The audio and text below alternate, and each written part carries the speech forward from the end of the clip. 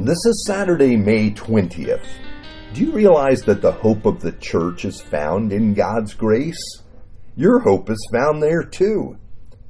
I remember years ago receiving a call from one of the deacons at the church I was serving at the time. He invited me to lunch, and as we sat together, he confessed an affair that tore through two families in our church. He had invited me so that he could confess and repent of what he was doing and seek wisdom and support and peace for the long way home. I couldn't have been more shocked at what happened and completely caught off guard. I remember one person telling me that blank happens. And you know that word that fills the blank. But I remember telling him that grace happens. You see, the surprise in our lives is not that we fall or fail, not that we make a mess of things, not that we sabotage the good gifts that God gives to us and blow up our lives and the lives of others. It's that grace happens. God provides a way of healing. Here's our text for today, 1 Corinthians chapter 1, verse 4 to 9. I always thank my God for you because of his grace given you in Christ Jesus. For in him you have been enriched in every way, with all kinds of speech and with all knowledge, God thus confirming our testimony about Christ among you. Therefore you do not lack any spiritual gift, as you eagerly wait for our Lord Jesus Christ to be revealed. He will also keep you firm to the end, so that you will be blameless on the day of our Lord Jesus Christ. God is faithful, who has called you into fellowship with his Son, Jesus Christ, our Lord. Now these are some of the opening words to Paul's first letter to the church in Corinth. And as we dial down into them, we find them more shocking than that meeting I had all those years ago. And here's why. If you read this letter to the end, you find that the church in Corinth was a mess. First, there was a fight going on in the church over which leader to follow. A new and powerful teacher had been serving the church in Corinth, and many claimed that he was the real deal, not the Apostle Paul. Of course, Paul doesn't take the bait. He refuses to fight over this. But the people are all divided over this. Then there's more. There was a deep moral sin in the congregation. A man was having sexual relations with his stepmother.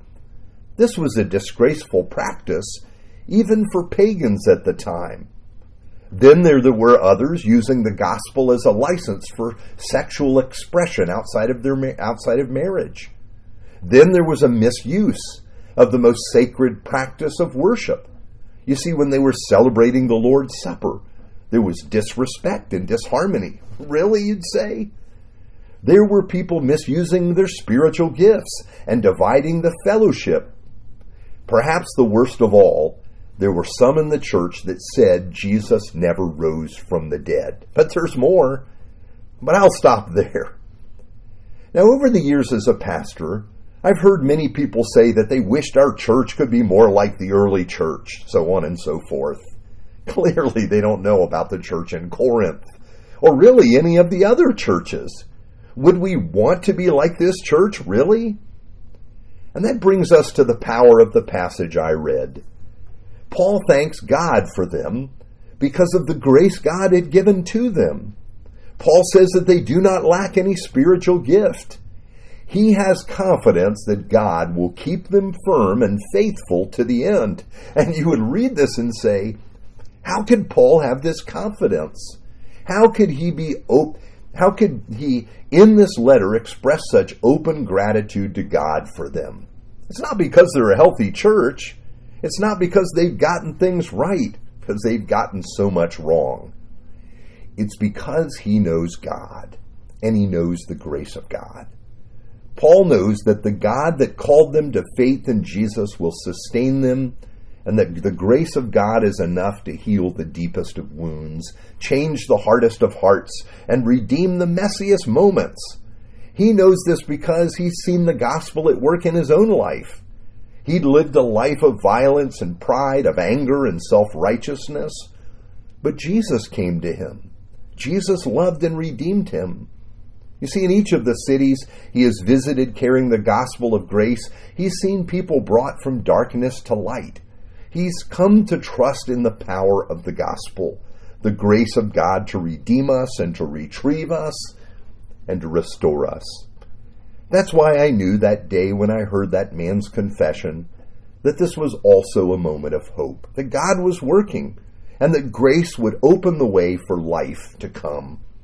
That's what I think about when I think about our church. We're going to always have challenges. Now, ours aren't the same as those in Corinth, although we may see some of these appear through the years. But we remember that our hope is not that we will get things right. We won't, and we don't. It is that God's grace never runs out. God will continue to guide. He'll correct us and encourage us, and by His Spirit, He'll provide the gifts we need to grow.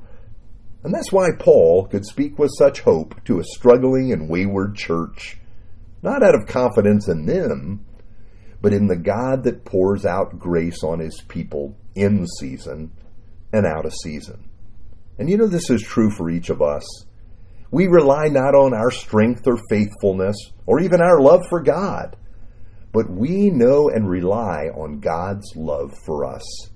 And it is this grace that empowers us through all that may come against us. And it also makes it possible for all the church does, from worship to community to our serving and our giving too. Let's pray. God of grace, we rest in your love at work in our lives. Thank you for retrieving us when we wander, for sustaining us when we're weary and tired, for empowering us to face what lies before us. We pray in the name of Jesus. Amen.